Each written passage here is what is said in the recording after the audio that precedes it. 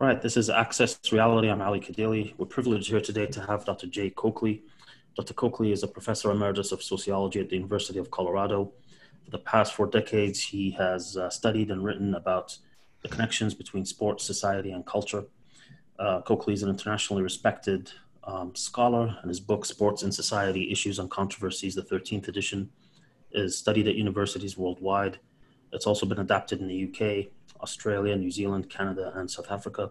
And there are also translations in Mandarin, Korean, and Japanese. Dr. Coakley's main work now focuses on making sports more democratic, accessible, and humane for people of all ages, abilities, and classes. Thank you for being here, Dr. Coakley. Hey, thank you for inviting me. Perfect, great. So I'm going to start off with a big picture question first. What do you see as the role of sports in society? Can you give us some general statements or proclamations? Well, that's a difficult one because sport plays so many roles for different people in society. But I think that ideally, sport offers us an opportunity uh, to explore the human body, integrate movement into our lives in ways that are enjoyable, uh, and it also provides, when we turn sport into a commercial activity, it provides entertainment for people. But I focus mostly on the participation part, where it provides people with an opportunity to move their bodies in challenging and satisfying and enjoyable ways. Great. So it seems like there's a lot of positive attributes we can ascribe to sports. Could we also attribute to it some negative attributes possibly to society, such as petty rivalry, narrow-mindedness, tribalism, possibly even laziness for those who consume it rather than those who do the sports? Right. Yeah. Maybe distraction from intellectual pursuits. Yeah, when we look at the consequences of sport, obviously they can be very positive on the one hand, very negative on the other. It can bring people together in ways that help them cope with the rest of their lives, and it can create divisions between people that could potentially lead to warfare. So we have extremes on either side, on the positive and the negative. It provides, uh, like I said, people with opportunities to explore physical movement in their lives, and in other cases, it puts people in circumstances where they lose confidence in their body, lose self-confidence generally, and and it would have a negative effect on them. They lose confidence because they failed at sports, or why would they? Or would they just view other people that are in a more ideal condition and figure Well, out there's a big yeah, gap? yeah, it could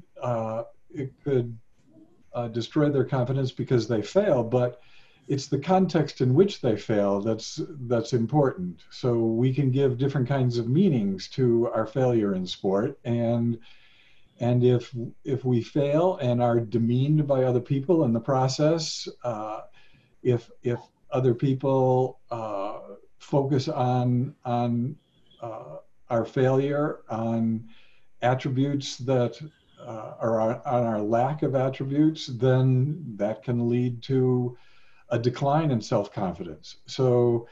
Uh, failure takes on different meanings in different contexts, given different kinds of relationships that people have. So, what we hope is that our social network, the people in our lives, will provide us with the support that we need when we fail, so we can move ahead with our lives and eventually increase our self-confidence. So we've mentioned some very positive outcomes and some very negative outcomes associated with sports. Uh-huh. Um, is sports just like neutral, like science? It can be used for good or bad. So it's a reflection of us whenever it's being positive or negative, or is there something inherent about sports that pushes from one extreme to the other? You know, I've played with that question a lot, and I don't think there's anything essential about sports that pushes us in one way or another. So I would use the science analogy where sport can be used for good or bad, for positive or negative, uh, and when people realize that, they approach sport differently. I think that one of the things that prevents us from realizing that is what I call the great sport myth, and that is the belief that sport is essentially pure and good, and that anybody who participates in sport or shares anybody who participates in sport shares in that purity and goodness. And what that does is it precludes asking critical questions about sports. And because people believe that sports are already the way they should be. And what happens then with sport organizations is that they're not very transparent. They're not accountable, and people don't demand that transparency and accountability. And then that can lead to corruption when we don't question the actions of coaches, for example, assuming that coaches know what they're doing and that sport is all pure and good.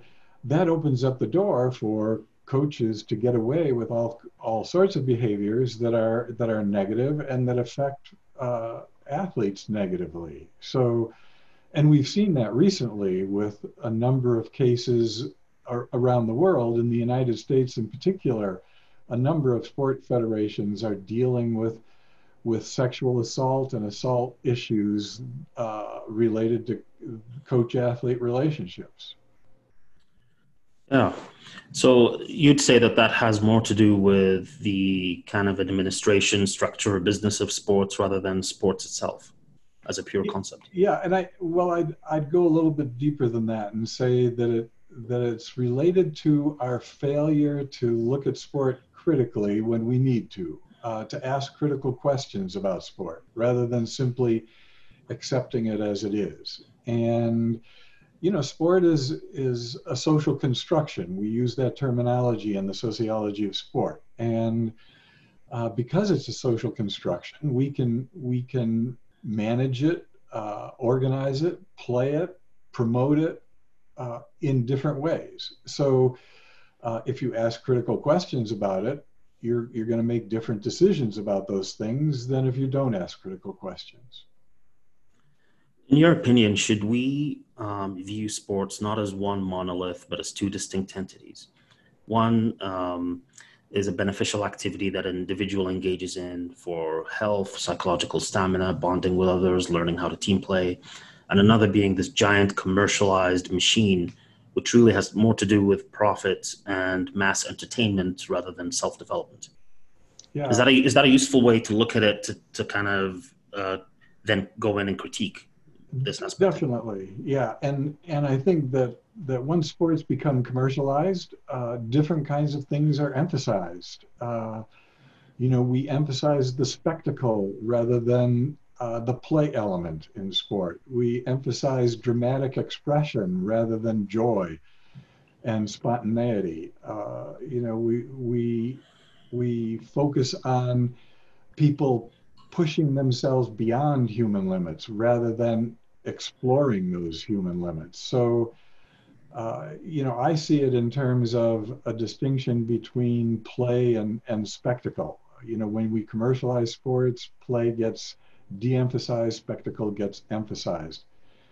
I'm constantly looking at sports, all different kinds of sports, from youth through professional sports, in terms of this distinction between the play element and the element of spectacle. On the whole, would you say there's any truth to the notion that sports is overrated in today's society? Yeah, I think that we've overrated sport without asking the critical questions. So we've allowed sport to become increasingly commercialized without understanding the implications of that. So, and a good example is youth sports and high school sports in the United States. So high school sports are geared to selection of the best athletes, and exclusion of people who don't have certain skill levels. And so what we've done is we've created a system of sport that's more exclusive than inclusive, and that precludes all students from having experiences that would be positive in their lives. Youth sports in the United States has gone the same way. We've moved from local neighborhood-based youth sports where the emphasis has been on participation and relationships between the players in the neighborhood to a more commercialized system uh, where it's teams are regionally based, they're highly competitive, they're exclusive, they're based on a pay-to-play approach to youth sports that excludes probably 50% of the population or close to it because they can't afford to become involved in those kinds of activities.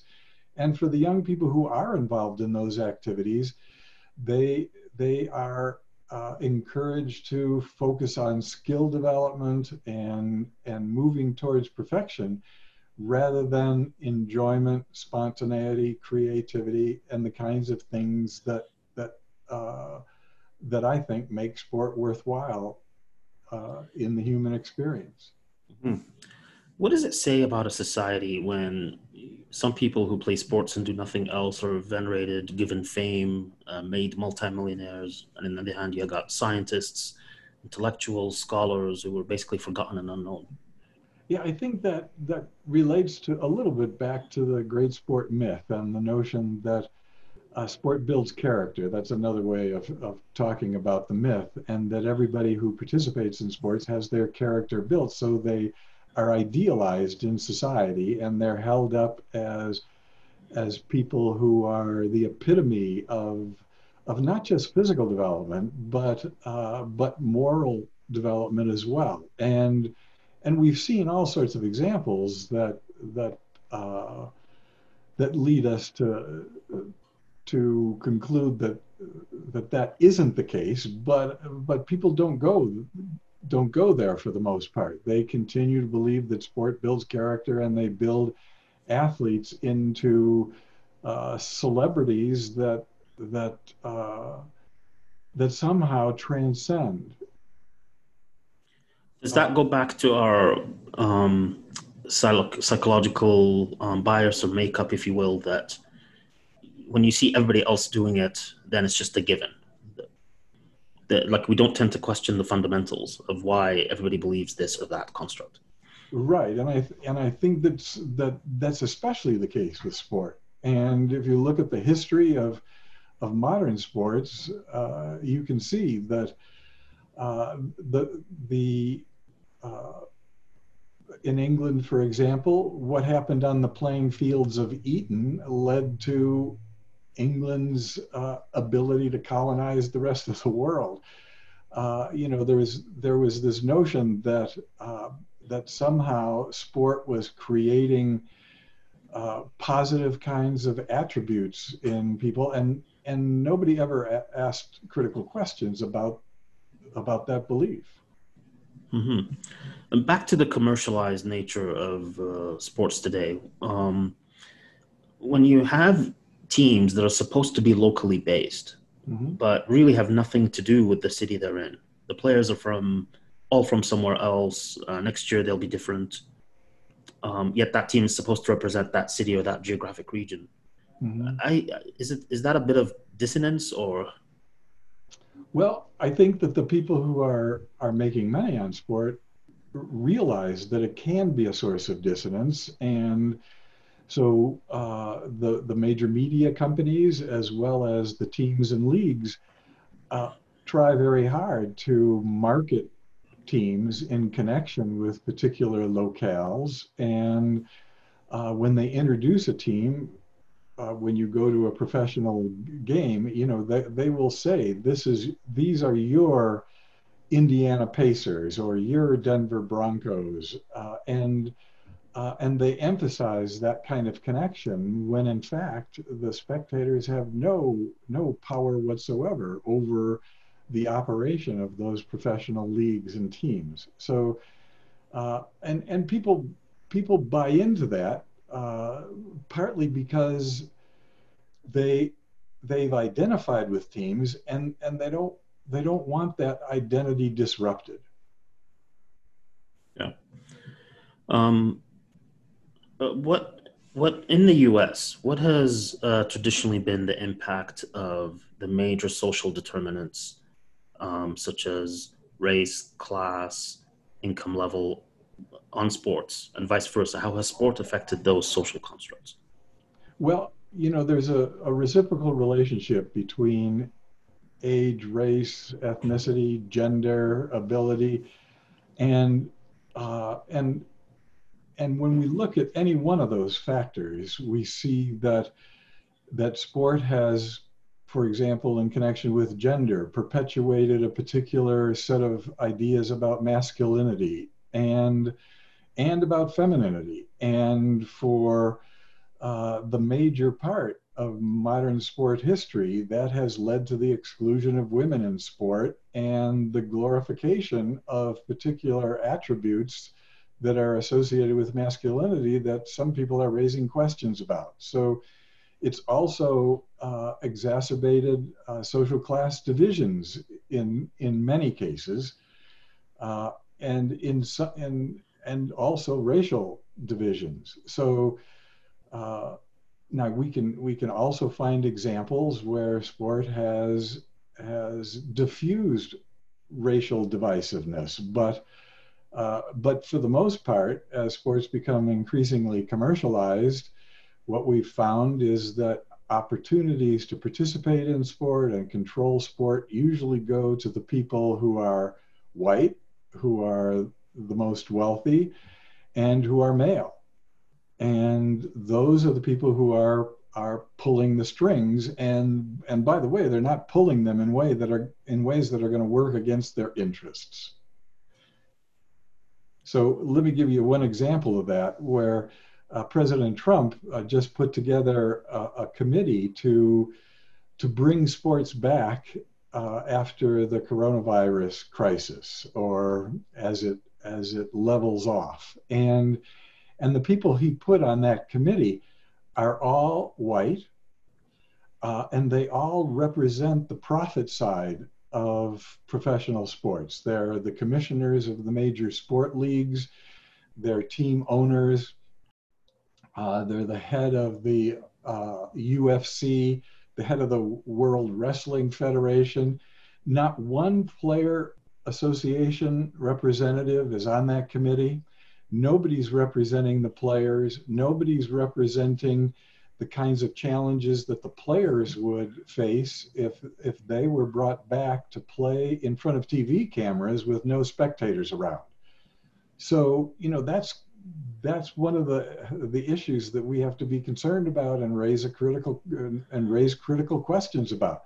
Who's representing the players within that context? And that kind of a scenario exists throughout sports, commercialized sports. Does that tell you that President Trump looks at sports as a business, and that's how he's viewing it? Yeah, definitely. Yeah, he looks at it as a business, and not just as a business, but as an activity that can be manipulated for his own purposes. And in the process, players just become expendable. They're replaceable. They're products to be traded, bought, sold, and used in ways that are going to generate profits for Trump and other multi-billionaire team owners and league officials. Yeah. So could you view it as he's looking at it as one of the engines of the economy? So that's how he's kind of put that together. Yeah, I think that he would probably say that, but professional sports, even though it generates 12 to $17 billion in the NFL, for example, in the United States, and and the other professional sports generate revenue streams that are slightly less than that. You know, those are important in certain locales and for certain people, but there are many other industries that have a much more significant impact on the economy than sports do. So, but I think he's looking at sports as also symbolic, as in response to this crisis, as symbols that things are getting better and that he is in fact making things better. So, so you know, it's a complex issue, but I don't think sports are a driver of the economy like many other major industries are. So, and we're seeing that with, for example, his suggestion recently that he's going to shut down immigration from Mexico, which is going to preclude the picking of all sorts of fruits and vegetables in California, and also interfere with meat production and other kinds of food production that may become serious issues as the crisis continues. So, you know, sports plays a relatively minor role compared to some other industries. Okay, so he's kind of looking at it more as a marketing or PR kind of campaign rather than. Yeah, and he's an absolute master at that. Mm-hmm. Yeah, for sure. Back to the race relations issue. I get what you're saying in terms of the management and the decision makers in the sports leagues are all of a certain class, but wouldn't you say that all the players that are presented to the world as these are your venerated heroes, the vast majority in the US at least are minorities? Has that must have had an impact on race relations in the US, given how popular and widespread sports is? Yeah, it has, and I think that we also have to stop and think about the certain sports like football and basketball versus and boxing, for example, versus, you know, 25 other sports that most of which are predominantly white. And when you look at, for example, college sports in the United States, what you see is that basketball teams in Division I sports and football teams have a majority of African American players. But the other 16 to 23 sports in the NCAA are almost 100% white. So so what's happening is that we see a desegregation of sports under conditions when other people can reap the benefits of the participation of African American athletes.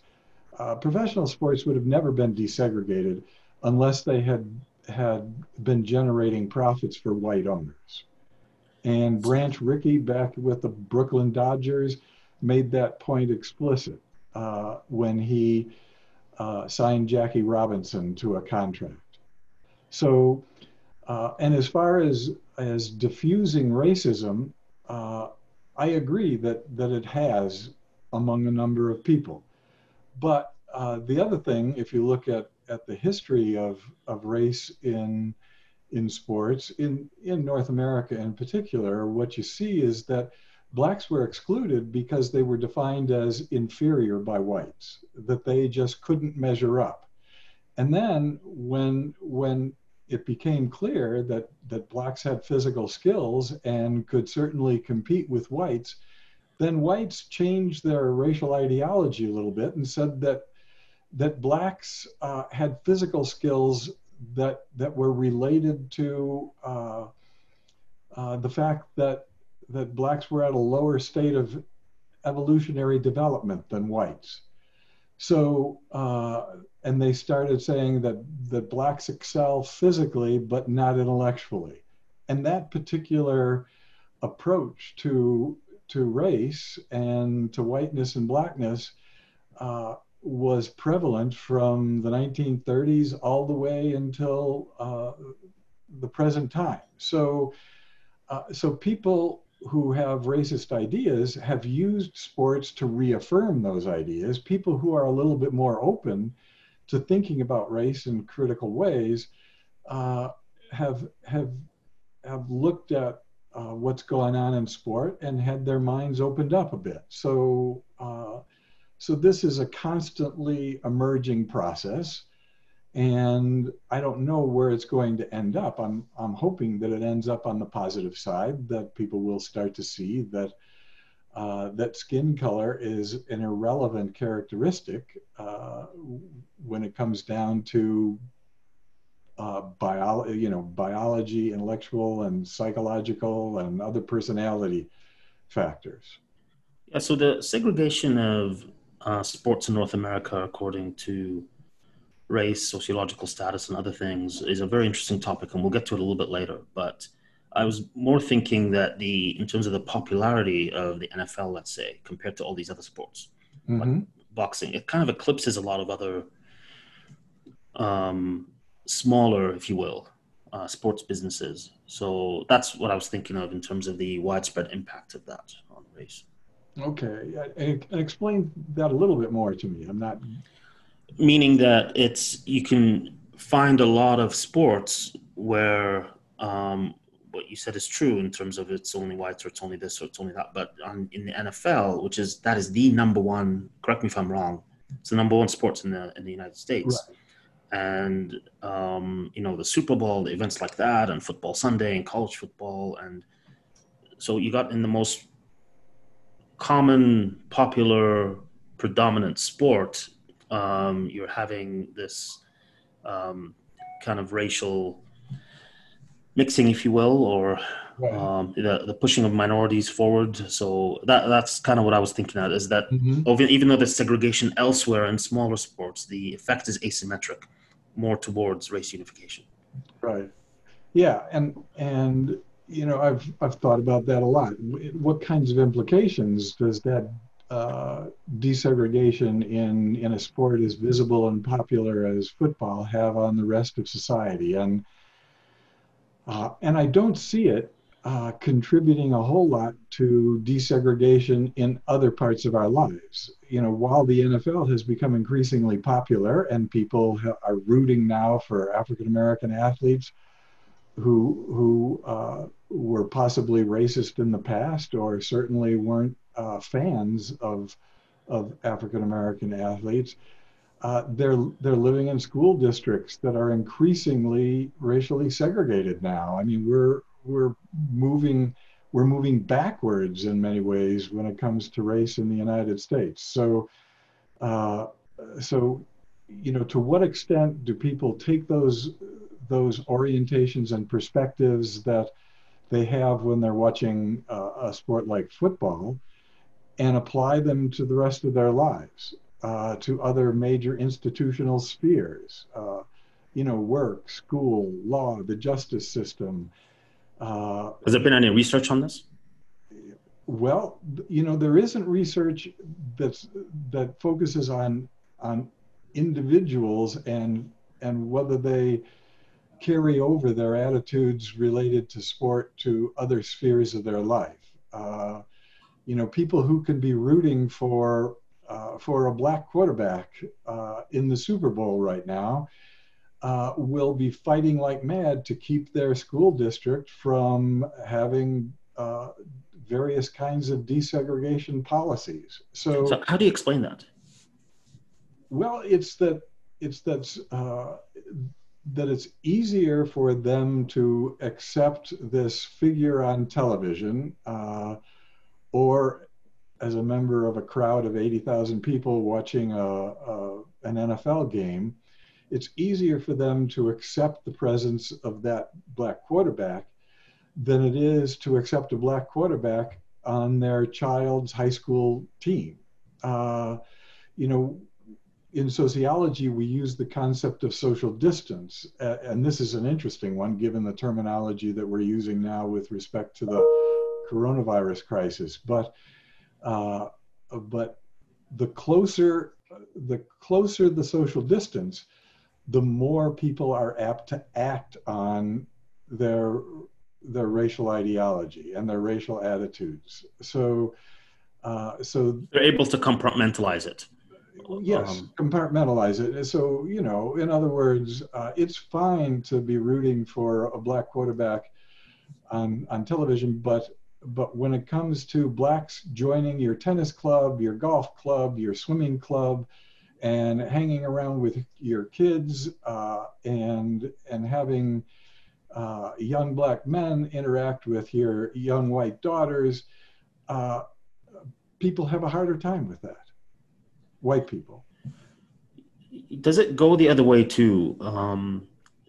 Let's say you have neighborhoods of Mexicans or African Americans or what have you, any type of immigrants. Will they accept anyone from outside that group, even amongst minorities, not necessarily whites? Yeah, intergroup relations is complex, and whites don't have any exclusive ownership of negative racial and ethnic attitudes. So those attitudes can exist in any particular group, and some of the divisions between various ethnic groups in the United States have been as strong and as destructive as any form of white racism or bigotry through the years. And although I'd want to qualify that, because whites have more power than any other ethnic group or racial group, so they're able to act on their bigotry and their racism in more destructive ways than people in various ethnic groups. But the negative attitudes themselves, no group has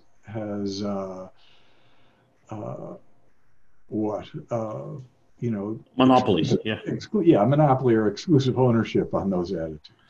Yeah, and you wonder if the dynamic of being a minority plays into that, plays into the consciousness of minorities, so that you become even more fiercely protective of your little group, because it's your group against the world kind of thing. Yeah, definitely. You become defensive. It's in your mind all the time. Once you're if you're in a group that's classified as a minority, then you're at a disadvantage, and that disadvantage is something that weighs on you heavily. And if you don't take it into account, you're going to get yourself in trouble. And whereas if you're a member of the dominant group, whites in the North American case, whites with a European background, then you don't have to think about skin color. You don't have to think about ethnicity in your everyday life, because you're part of a privileged group. I mean, you have advantages, and people don't ask critical questions about their advantages. But when you have disadvantages, those are things that you have to be aware of all the time. Could it be, and I don't know if there's been any research on this or thoughts on this, but because it's the issue of the whites being the majority has been the most studied issue, but could it be that there's more pressure on the majority to accept minorities, whereas there'll be less pressure on a minority to open up and accept anybody from an outside group because, hey, we're just a minority? Yeah, that one, I'm not familiar with research on that. I think that there are people in both dominant groups as well as minority groups who are open to interacting, obviously, across racial and ethnic lines. And we see examples of that all over. But I think that so much depends upon the specific contexts within which that interaction occurs. And if it occurs in a situation where the majority of people are from an ethnic minority background, and a white person enters that, the white person is going to be sensitive to their own whiteness, but that happens very seldom to the majority of white people. So I think it happens, well, it happens much more often to people in racial and ethnic minorities, and they're much more conscious of that status than white people are, and they react to that consciousness in different ways. In some ways, they're able to kind of put it in the back of their minds and and interact without it interfering too much with how they present themselves. But in other cases, it has a major impact on how they present themselves. You know, they leave their ethnic heritage and their racial heritage back home, and they put on a different presentation of self when they're interacting within a dominant group setting. Yeah. I wanted to shift towards sports in the US versus other countries. I know Mm-hmm. you've done some work in Europe. Mm-hmm. But again, generally speaking, how would you say sports, in terms of its impact on society, is different in Europe versus the US?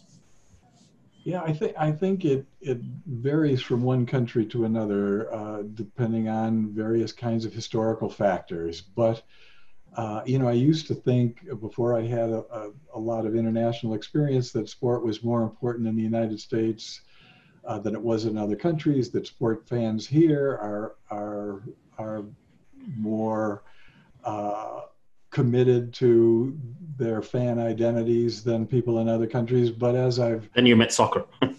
yeah, then I met soccer and you know team handball in Slovenia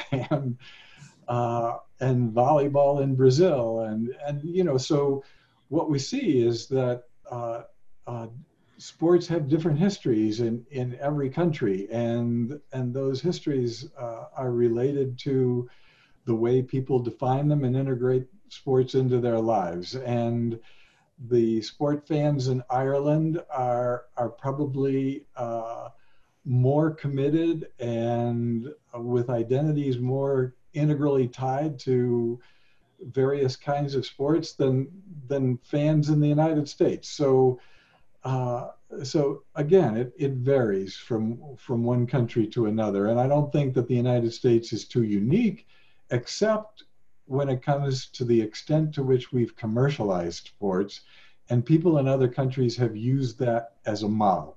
And now I'm not saying we're the only ones who've done that. I mean, obviously, the Premier League in England set the stage for commercialization through the rest of the world of soccer. So basically, you know, this commercial model that that was embraced fully by in North America and in Western Europe and in the UK in particular is a model that has affected sports in the rest of the world.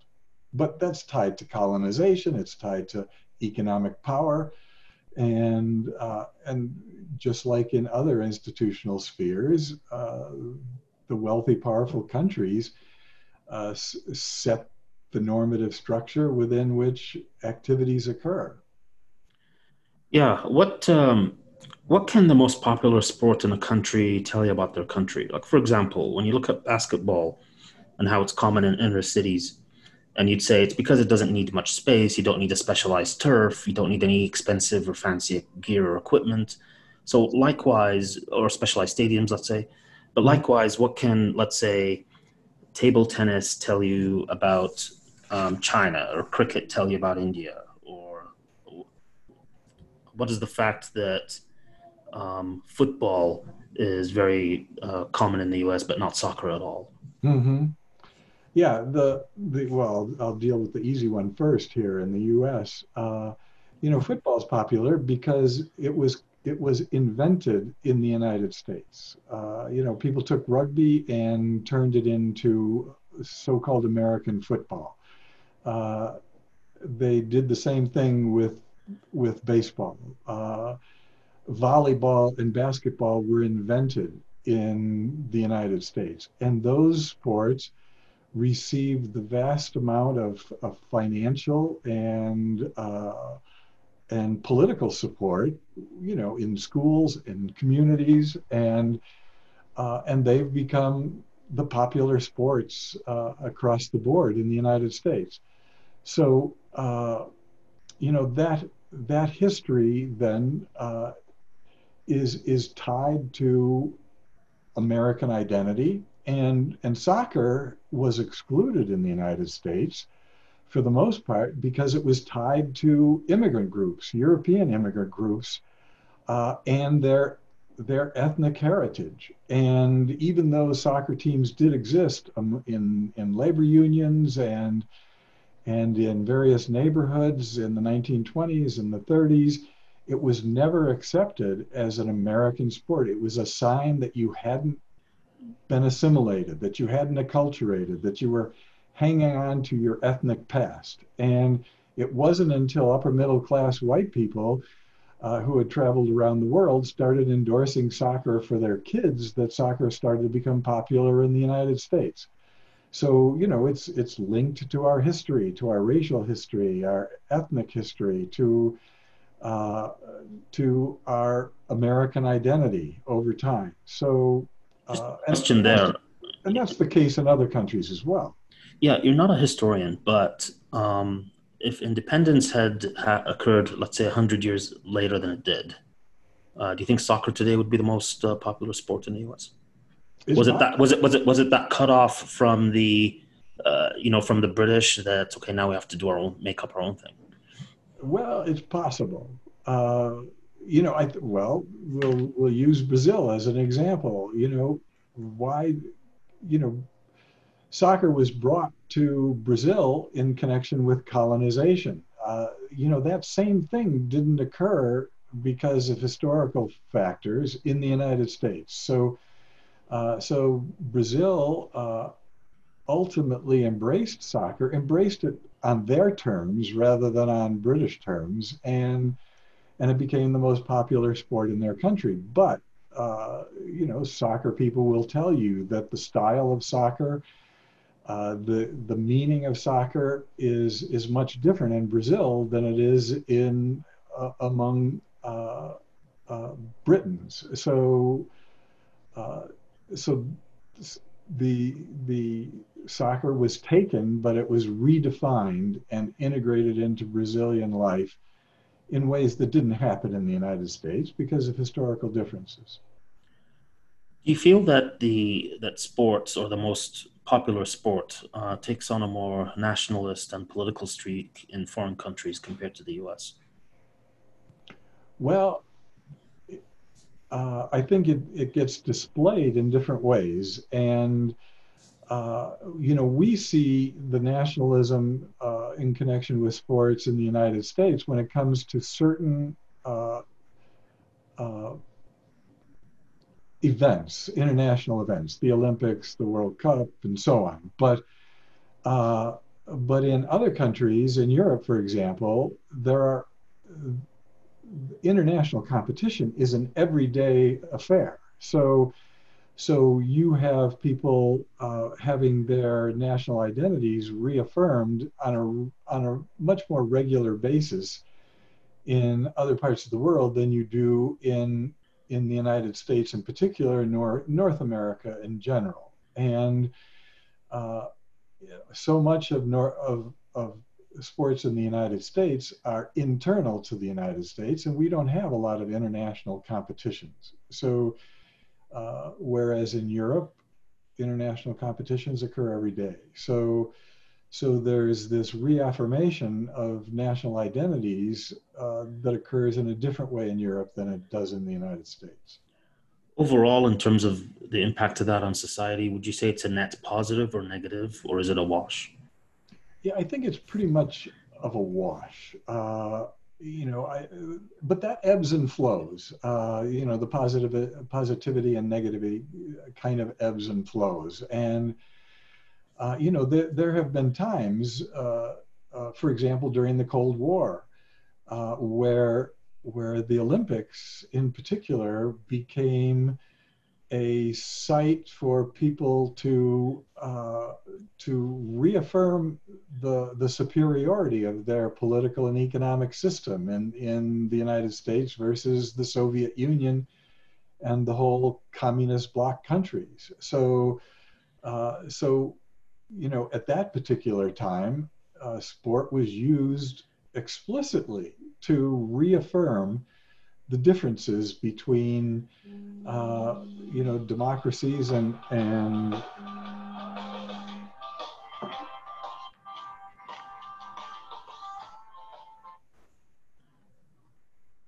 I am sorry about that. So let me go back and say that that during the Cold War, sports were explicitly used to reaffirm the differences that were imperiling the entire world at that particular time. So, the medal counts, people from the Soviet Union, people from the United States looked at those and used them as proof of superiority of their systems. And now, that the Cold War is gone, but there are other kinds of divisions that get accentuated in connection with international events, and there are times when differences get diffused in connection with international events as well. So it's really hard to say whether there is an overall positive or negative effect. I think it varies from one decade to the next, and in some cases it's a wash, in some cases it's more positive than negative. I think this is becoming a theme that it's difficult to tease out the effect of sport on anything because it's so interrelated and tied with everything else. Well, that's exactly the point that I make in my writing and in my teaching, is that we have to look at the context within which sport occurs before we can start talking about praising it or condemning it, and we have to know about the conditions that surround sport before we can make conclusions about what it's doing. So, because sport doesn't have an essence that leads to one set of consequences worldwide from one historical point in time to another, and from one culture to another. That's just a myth that we have to get beyond if we really want to understand what sports are doing in our lives. Right. And I wanted to move on now to another topic, which is the sports and youth. And I know this is something which is another specialization of yours. Mm-hmm. Now, from my own experience with people, I've seen that coaches play a significant role in the upbringing of youth as they're growing up. So to the extent that sometimes they are the main moral guides in someone's development. Is there an issue with malleable minds, being shaped in terms of their morality, their character, mainly by coaches, and with the parents, in some cases, not even knowing what's happening? Yeah, I think that this whole notion of coaches being moral guides for young people in sport is a crazy one. Is it happening? When you look at data, and these data are a few years old, in the United States, there have been national surveys that have pointed out that coaches are seen as the most important role models in a young person's life, other than parents. So more important than teachers, more important than ministers, more important than any other adults except parents in the kids' lives. And that's a really interesting one. And I think it relates to the great sport myth that I've talked about. Why is it that we see coaches who come from all sorts of different backgrounds, have had no formal training in terms of being a moral guide to anybody, and in some cases have had no training in working with kids and understanding, developmental processes, the difference between 6-year-olds and 11-year-olds and 14-year-olds. They've had no training whatsoever, but they're being defined as role models. Now, where does that come from? Well, I think it comes from this notion that sport is essentially pure and good, and that coaches share in that purity and goodness, and we're going to turn our kids over to them despite the fact that they have no credentials, that we would demand of any teacher in any school, and any babysitter and any child care center, but we don't demand it of coaches. So I think it's an unreasonable expectations, you know, that coaches be a moral guide for young people. And if we saw it that way, we would probably be able to prevent certain kinds of abuse and some of the problems that exist in sports today in terms of coach-athlete relationships. So my feeling on this is that when you put young, malleable minds in their development, for a long, for hours on a day, with coaches who are telling them what to do, how to move, how to think, how to spend their day, that it's just inevitable that they are going to be a massive influence on their lives. So the question then is, if they're going to be a massive influence anyway, what do you do? Do you say that you can't become a coach unless you have taken some training in leadership, let's say, or do we have to have higher standards then for coaches if they're going to play that role? Definitely. Yeah, I think that we do that in education and in childcare generally, and I think we ought to take it much more seriously in connection with sport. Now, the problem with youth sports is that they've been run by volunteers, and coaches are volunteers and have been volunteers for the most part until recently, where now with club sports and pay-to-play programs, coaches are getting paid. And you know, I think that it's difficult to make volunteers take coaching education courses that last more than a couple of hours. So you know they'll resist that. But I think that what we have to do is impress upon those individuals that they're playing very important parts in the lives of young people, and that if they're going to coach, they have to make a commitment to learning about who it is they're dealing with and what kinds of approaches to those young people are going to lead to constructive outcomes and which ones aren't. So, I mean, that's just a no-brainer. And to not have any kind of training is really irresponsible. Is that just the lack of awareness from society in general about this issue, which is why no pressure is exerted to push things to that direction? Yeah, I think that people have separated sport from other spheres within which their kids are interacting with adults, and they haven't made the same kinds of demands of coaches that they've made of other adults who are working with their kids.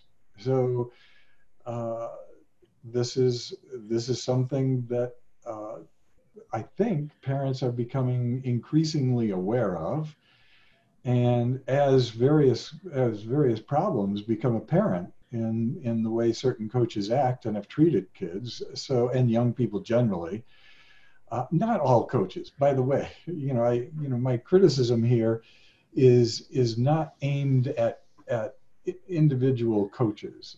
There's a number of individual coaches who have gone way out of their way in order to learn about the young people they're dealing with, and there are programs that have some good coaching education associated with them, but those are more the exception than the rule, and I think we have to make that the rule. Yeah. Now, I know you're not a child psychologist. This question probably is more appropriate for someone like that. But when parents sometimes encourage their kids to play multiple sports, so they're doing multiple things. They might drop out of a sport, or they might just switch from one to the other every season or every year. What impact do you think that has on someone's upbringing compared to sticking with one sport, perfecting it for all these years? Yeah, there's really good research on this particular question, and you know, early childhood specialization in a single sport that you retain through your youth and into your adolescence has all sorts of problems associated with it. The basic one being that you don't develop a full array of physical literacies. That physical literacy is not developed when you focus just on one sport. You then have an unbalanced muscular structure and strength structure, and that leads to possible injuries. It also increases the likelihood of burnout. It decreases the likelihood that you're going to participate in sports in your adulthood and stay healthy and fit, and lower medical costs and other kinds of medical problems that can interfere with your life. So specialization has created many more problems than it's solved, for sure. And multiple sport participation is definitely the way I would suggest, and other people who have looked at the research would suggest going when it comes to a child's involvement in sport. That's interesting. You mentioned that specializing in just one sport early on and sticking with it will decrease your likelihood of being involved in athletics later on. Mhm. And I always thought it was the other way around, because if you become so good and at one specific sport, you're likely going to play that sport later on, rather than just, oh, I played 5 or 6 different things and there's not one thing that I do. Yeah, unless you burned out or injured out, and unless you've just become tired of that particular sport, or as you become an adult, that particular sport doesn't fit into your lifestyle. So, the football, American football, is the most popular sport in the United States.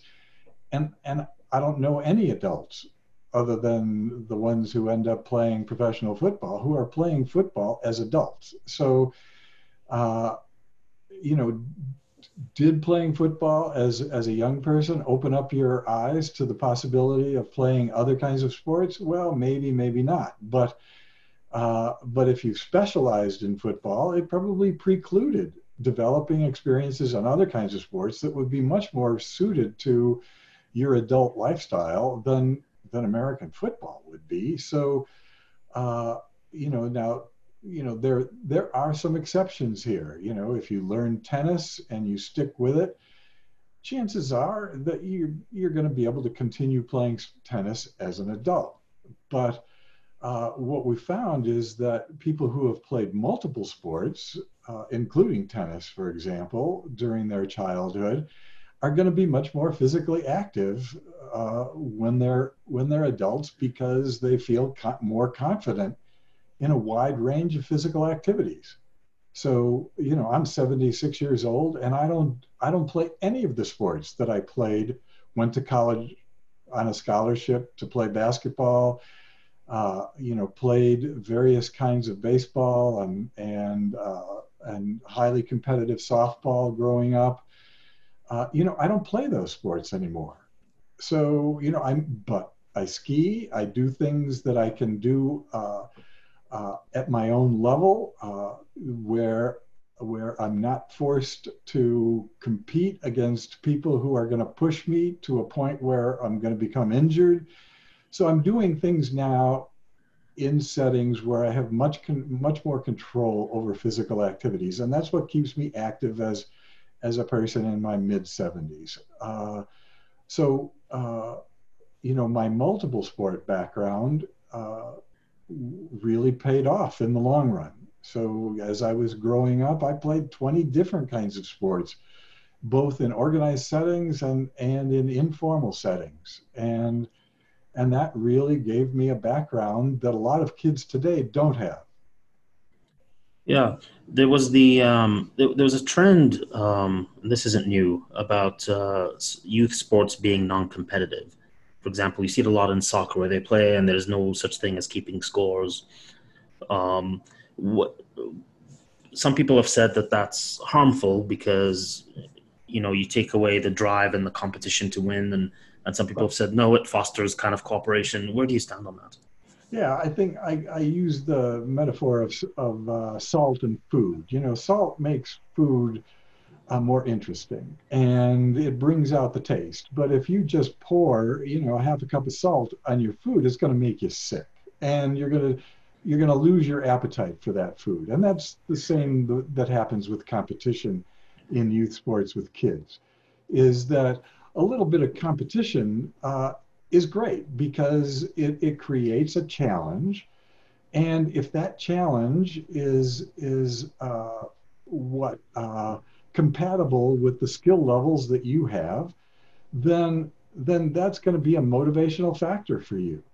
But if you end up in a situation where the competition is intense and your skills uh, don't allow you to participate in a way that's satisfying, you're going to be turned off to sport and quit. And by the way, that's happening with the majority of young people who are participating in highly competitive youth sport programs. The majority of them quit before they're 11 years old. So, we've just put too much salt on their food. And, uh, and there's all sorts of other analogies.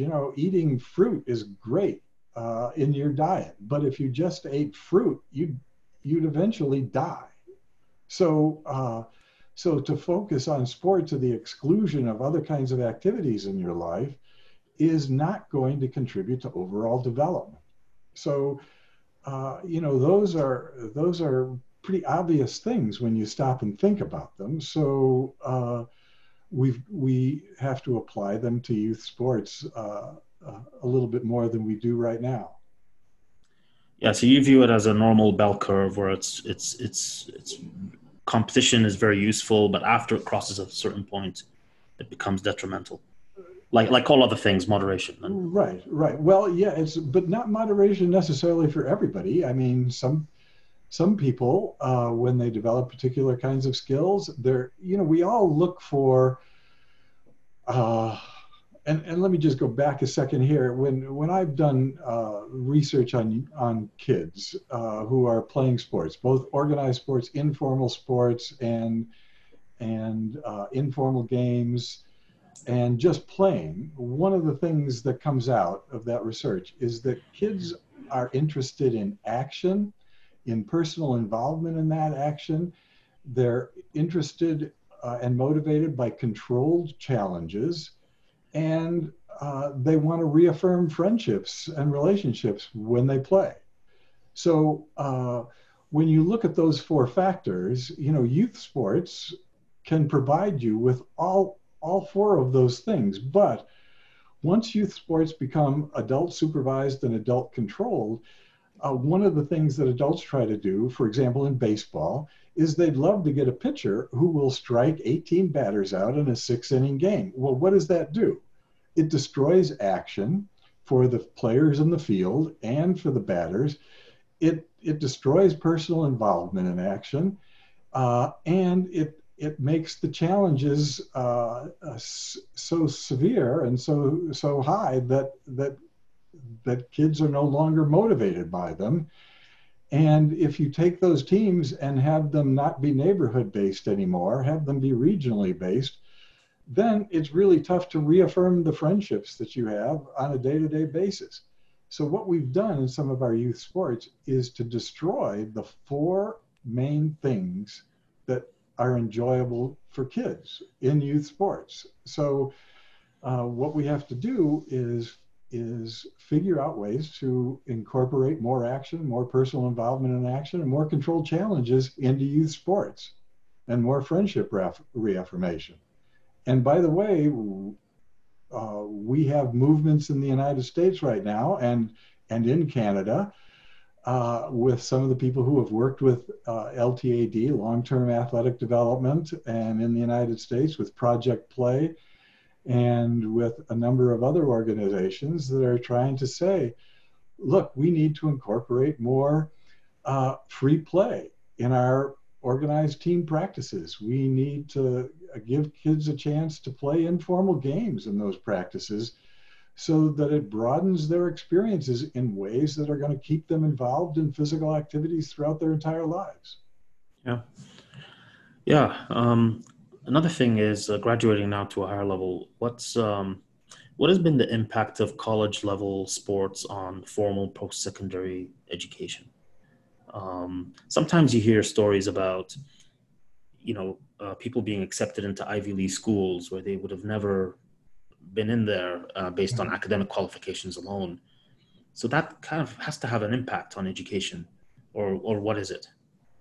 Yeah, there's been all sorts of good research on that, and one of the things that's come out, and this varies a little bit from one university to another, is that that athletes get special consideration when they're applying to a school, and that's one of the reasons that motivates all these upper middle class parents to keep their kids in high performance sport programs, is they think it's going to give them an advantage when they apply to various colleges and universities, and in certain cases it does, and we recently saw that with the scandals on admissions in the United States, where parents were paying to have their children represented as athletes so that coaches could accept them under the eligibility requirements for normal students at a particular university. So what happens is that it changes the level of qualifications of at least certain students going to a university. But I think more than that, it changes the culture of the university itself.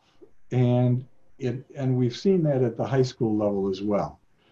The high school culture in the United States is very different than it is in Finland, for example, and in other European countries where sports are sponsored at a community level through a club system that is separated from schools.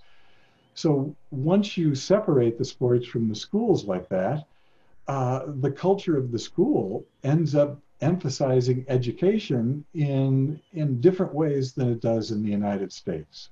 And we're really hesitant to take a good critical look at that in the United States because interscholastic sports at the high school and college level are so deeply integrated into the whole system of education. And we're afraid to ask some good critical questions about what it's doing to education. I So, think some people in the world, if you told them you can get into Harvard or Yale with low academic qualifications just because you play sports well, they'd be shocked to hear that. Has there been any research to quantify the effect of dilution, let's say, on the educational experience or milieu in these places because of sports? yeah, we have not done the good cultural studies. We've done studies of individuals comparing athlete grades with the grades of students who don't play on varsity sport teams. We've looked at graduation rates at the university level, but we really haven't studied much about the cultures of those institutions. Now, there's a few exceptions to that. Some research indicates that when you're a student at a university that has a top 10 football team, for example, or basketball team, that during the season you will study less, you'll go to the library fewer times than students at other schools that don't have a team that's ranked in the top 10 or the top 20. So it seems that once sports become highly publicized in a particular institution, usually because of a winning team, uh, that that can actually discourage, on average, the amount of time that people spend on their academic pursuits.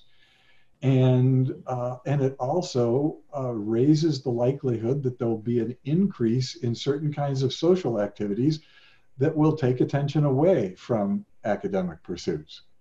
Now, when those studies have been done and people have read that, nobody has stopped and said, what are we going to do about this? Is this a problem or not? And university presidents have, for the most part, said it is not a problem because it's bringing in money and publicity to the university.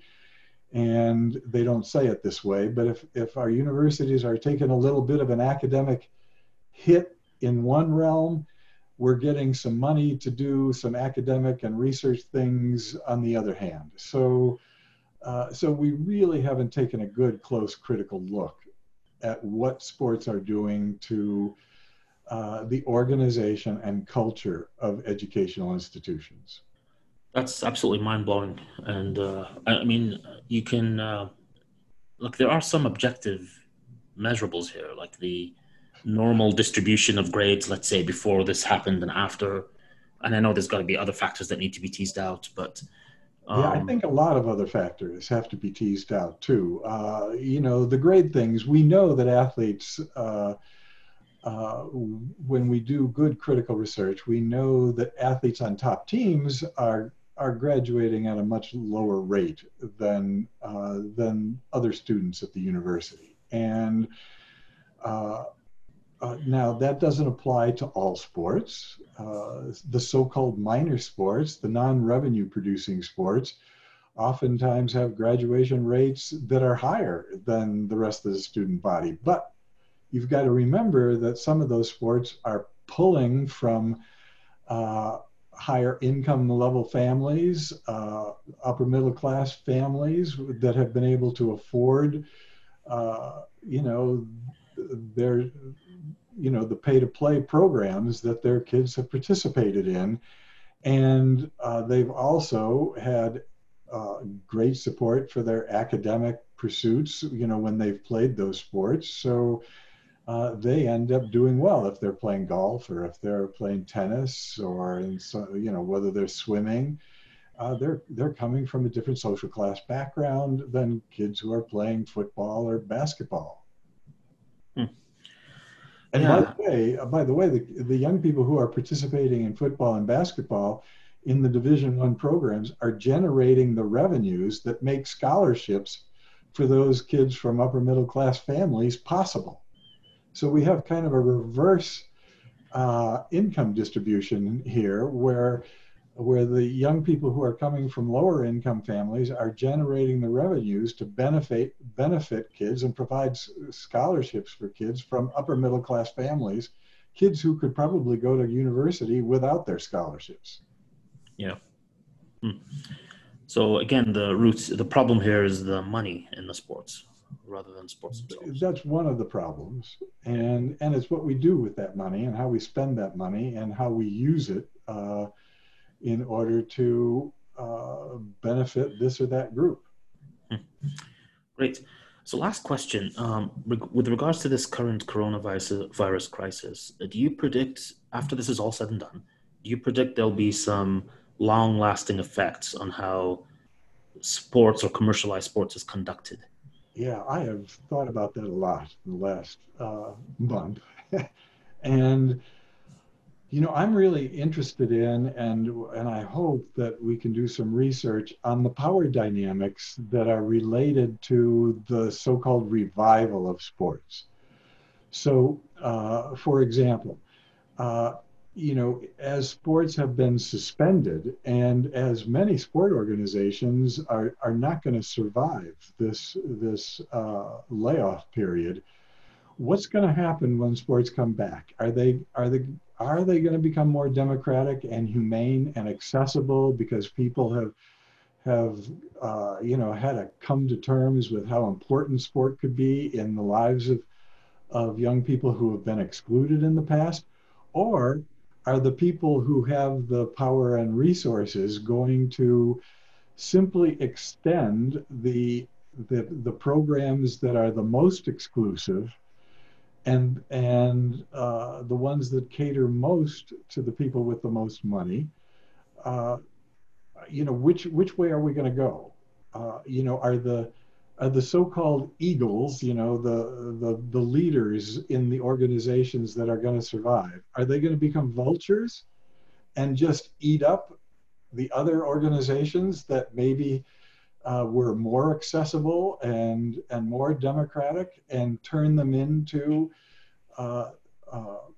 more exclusive kinds of participation opportunities? Or are we going to go the other way? And I don't know about that. I think that universities are going to be a really interesting test case here, because a lot of intercollegiate programs are going to be in serious financial trouble, and some of them are maybe going to abandon their intercollegiate programs and move towards a more Division III kind of model, a model that's more inclusive. Maybe they're going to have more intramurals that would be much more inclusive and have a a different kind of an impact on the college culture? Or are Division I programs that have some money in reserves, are they going to be taking over and become the epitome of what college sports should be like? And I'm not sure which way we're going to go. So if the president picked you to kind of head this transition back into normalcy, what would you do exactly? And you can make all the decisions. Yeah, I would start with youth sports, and I'd say this is our opportunity to really take a good close look at youth sports and what we want them to be in our society, and how we want to get to that point. And if we want sports to contribute to the health and well-being of young people and lead to long-term, lifelong participation in physical activities and sports, then maybe what we ought to do is is to revive sports in a little bit different way than they were before this virus crisis. So exactly how? What would you? And make them more inclusive, make them more neighborhood-based, make them more focused on developing physical literacy up to age 12 or 13 years old. Not eliminate competition, but de-emphasize it and use it as a way to create controlled challenges for young people that will motivate them rather than overwhelm them and drive them away. So, and we could do that. We could revive community-based sports and hopefully convince the people whose resources have driven this exclusive pay-to-play approach to sports to have their resources go to maintain community-based sports that would be more inclusive, provide a wider range of different kinds of opportunities for young people across a much wider range of different kinds of sports. Awesome. Well, thank you very much for your time. It's been a pleasure, Dr. Coakley. So, been a pleasure to talk with you, and I appreciate the opportunity. Thank you. Great. Thank you.